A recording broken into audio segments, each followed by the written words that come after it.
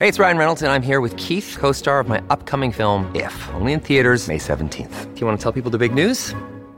All right, I'll do it. Sign up now and you'll get unlimited for $15 a month and 6 months of Paramount Plus Essential Plan on us. MintMobile.com/switch. Upfront payment of $45 equivalent to $15 per month. Unlimited over 40 gigabytes per month. Face lower speeds. Videos at 480p. Active Mint customers by 531.24 get 6 months of Paramount Plus Essential Plan. Auto renews after 6 months. Offer ends May 31st, 2024. Separate Paramount Plus registration required. Terms and conditions apply if rated PG. It's time for Baldrey's Beat with Keith Baldrey, Global BC Legislative Bureau Chief. Good morning, Keith. Morning, Smitty. So let's talk about the Trudeau announcement this morning on the border continuing to be shut down. So Trudeau announced this morning that in agreement with the Americans, the border remains closed to non-essential travel. Here is Trudeau making the announcement. I can now confirm that Canada and the United States have once again agreed to extend by 30 days until July 21st the current measures in place along our border. This is an important decision that will keep people in both of our countries safe. Okay, he sounds very pleased about that. Well, kind of a no-brainer from both sides' perspective. You still got high COVID-19 cases in Quebec and Ontario, but we've also got unbelievable spikes in cases in the United States right now. COVID-19 is rampaging through the U.S. Washington State, every day my inbox gets an email from the Seattle Times, which updates me on the Washington State numbers. Yesterday, 324 new cases. Like every day there's like 320 cases. Yeah, and they've been spiking upwards. Now they do more testing, as I pointed out before, than BC does, but they're also higher hospitalization rates and much higher death rates and that's just Washington State. That's one border state. So Michigan, New York, everyone's still experiencing high numbers. And so again, I'd be very surprised if the border opens up before late fall. if even then, it's conceivable it could go for quite a long time. And it's interesting how many people I'm corresponding with who email me or tweet me about how angst-ridden they are about the border opening, and including with Alberta. I mean, the Alberta border is not shut, but people are worried about Albertans coming into BC. What are the Alberta numbers like? Alberta numbers are spiking upwards as well. Really? They've got 360 active cases, I think, of COVID-19. We've got 182. But it's interesting, Edmonton is suddenly, which was sort of a COVID-free place for a while, is gone from, I think, something like 49 active cases to 149 active cases in 3 weeks. So COVID's on the rise in Alberta, not to an alarming degree, but I think people, I wouldn't say attach the word hysteria to the border, but people get really upset when you talk about the border. They're worried about U.S. license plates, seeing them in British Columbia when they don't necessarily know the backstory of how those license plates got there. Okay, well, we're going to be talking about that later on the show. Are American tourists actually sneaking across the border to do a vacation here? And we've heard the famous story.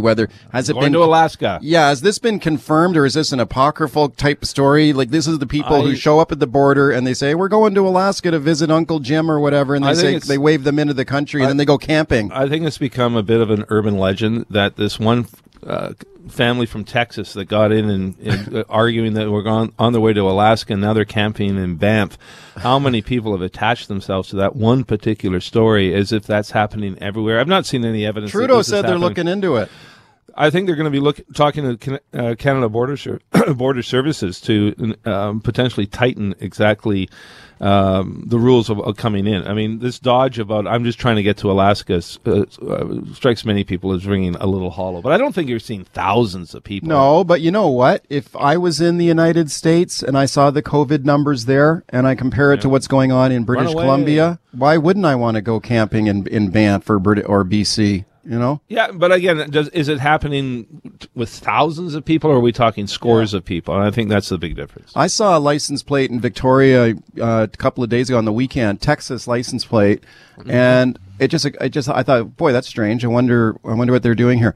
Do you think that, like you mentioned, that people should not jump to conclusions? Like, I don't know, are there any reports of people like confronting people who have got an American license plate and say, what are you doing here? Yeah, not yet, but I think we may be getting to that point. It was interesting. We put those questions to Dr. Bonnie Henry and Adrian Dix yesterday about this, and Bonnie Henry's view is, look, you don't know the backstory here. You don't know why they're here.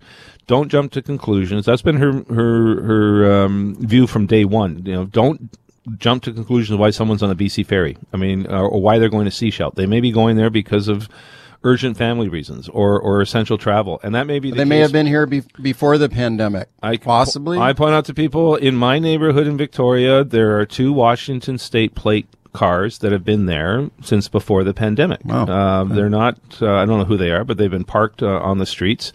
But they're not recent arrivals. So again, it hasn't to draw conclusions about why someone is where they are, but it's certainly open to investigation or questioning by Canada Border Services. But I will be speaking to Nathan Cullen later on the show. He's the former NDP MP up in Skeena, and he has been tweeting about this, saying that there's a lot of people who want stricter border measures because they see these license plates in northern British Columbia, and they're wondering what's going on. So there are legit concerns about. Oh, sure. I think Canada Border Services should probably answer some questions here. Exactly what are they asking people at the border? You're not supposed to be able to cross unless you're an essential service worker, and that's a pretty broad designation. You know, we're not talking healthcare workers here. It's commercial truckers and other people who can establish their bona fides as an essential service. But the argument of being able to I got to come into BC because I got to get to Alaska strikes me as a rather novel. What about the exception for immediate family members that was mentioned? Yeah, that's that was a recent modification of the rule, but the numbers I've seen on that is pretty small. I think the highest number I've seen in terms of estimate number of people affected by it is 1,500 across the entire country, which is not a big number. You've also got a situation at Peace Portal. There's got to be more. There's got to be more people than 1,500 people who got immediate family members in the States. Oh, we're talking in terms of immediate family. We're talking spouse or Children. Children. I'm not sure that many people would be beyond that 1,500. Okay. Trudeau has announced an extension to the CERB. Okay, so a lot of people, as we predicted yesterday. Yeah. Okay, not a big. You weren't exactly being the amazing Kreskin there, making that prediction. But although some people have said that the CERB has unintended consequences that are bad for the economy too, like if people don't want to go back to work. Yep. Yeah. We've talked to some small business owners, cafes and such, who say whose employees are part-time staff by and large. I mean, that's how small businesses operate. You don't employ someone 40 hours a week, and they're not hiring. They can't get their staff back as they're getting more from the CERB than they would be on the job site. Okay, that's an interesting. I'm not surprised CERB's extended. I'd be interested after the next 8 weeks when we look at it again, whether it's extended at a smaller amount. Let's listen to Trudeau here announcing the extension of the CERB. Today, I am announcing that we will be extending eligibility for the CERB by 8 weeks. So if you've been getting the CERB and you still can't work because you're unable to find a job or it's just not possible, you will keep getting that $2,000 a month.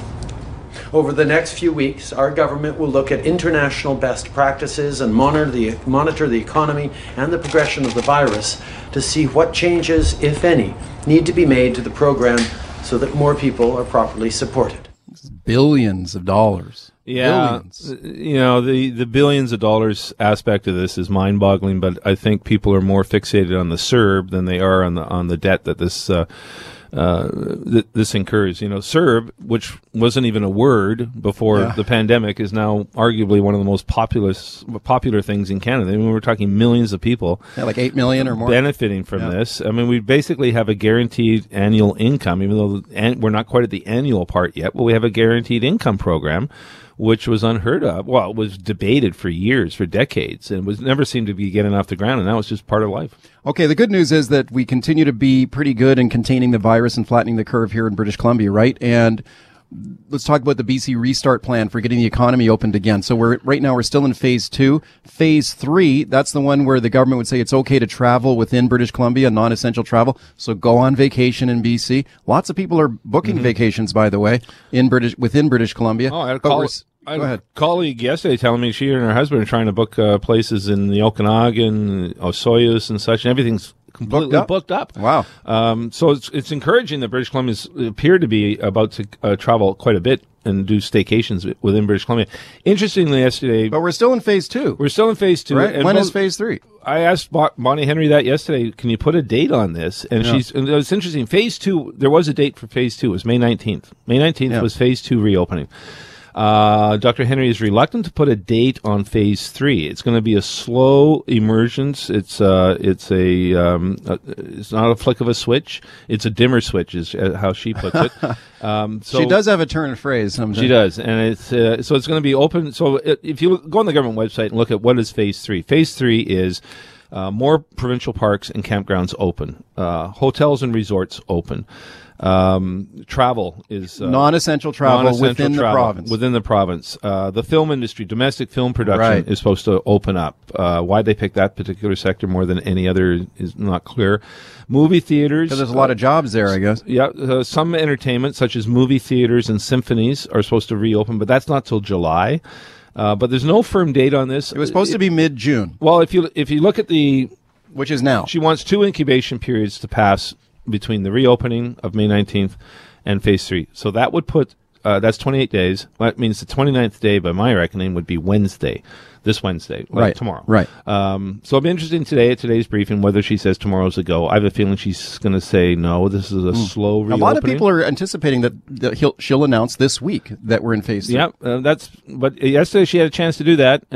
Took both myself and Binder Sage and CTV put questions to her on that front, and she wouldn't name a date. Lots of calls right to them. Jim in Cloverdale, hi. Hey, guys, thank you for calling, or let me take the chance to call you. Listen, Sure. The CERB thing, you guys are forgetting that it's undersubscribed, and it's helping small mom-and-pop owners who have businesses that can't access the loan program because they don't have huge payrolls. And there's tens of thousands of people that have no way to pay rent if they're in an office or if they're at home and they got expenses. I mean, let's not forget those that are forgotten. And let's remember the CERB has not been fully subscribed. So it's not like the government's at the budget or over its budget already. So please support us, people out there. Thanks. Thank you, Jim. I'm not saying cut off the CERB. No, quite the opposite. I've been saying we need something like CERB from day one. I mean, when you've got millions of people suddenly plunged into unemployment, the government has to find a way to allow these people to keep their heads above water, and that's what the CERB's doing. So I'm not surprised at all the CERB's extended, and I think I'd be critical if it wasn't extended. I don't think there's anyone, not even the Conservatives who were real hawks on budget deficits and stuff. Not even they are calling for the CERB to be canceled. I mean, they were saying like rein in fraud and, sure. We should crack down on fraud, but I don't think there's any major politician that said cancel it. Nobody's calling on the Trudeau government to cancel CERB. Quite the opposite. Ingo in Port Coquitlam. Hi.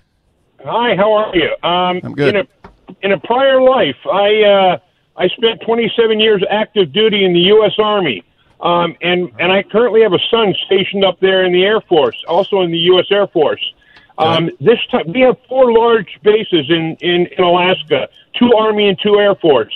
And during the summer months and the spring months, in excess of 10,000 active duty service members and their families, plus DOD civilians, are transferred to Alaska and to other bases from Alaska. And in the bulk of those people will drive their personal vehicles and have to go through Canada. My son is one of those. He's moving to South Dakota in the next couple of weeks, and they actually have orders with authorization approved by the Canadian border people that they can drive through Canada to accomplish that move.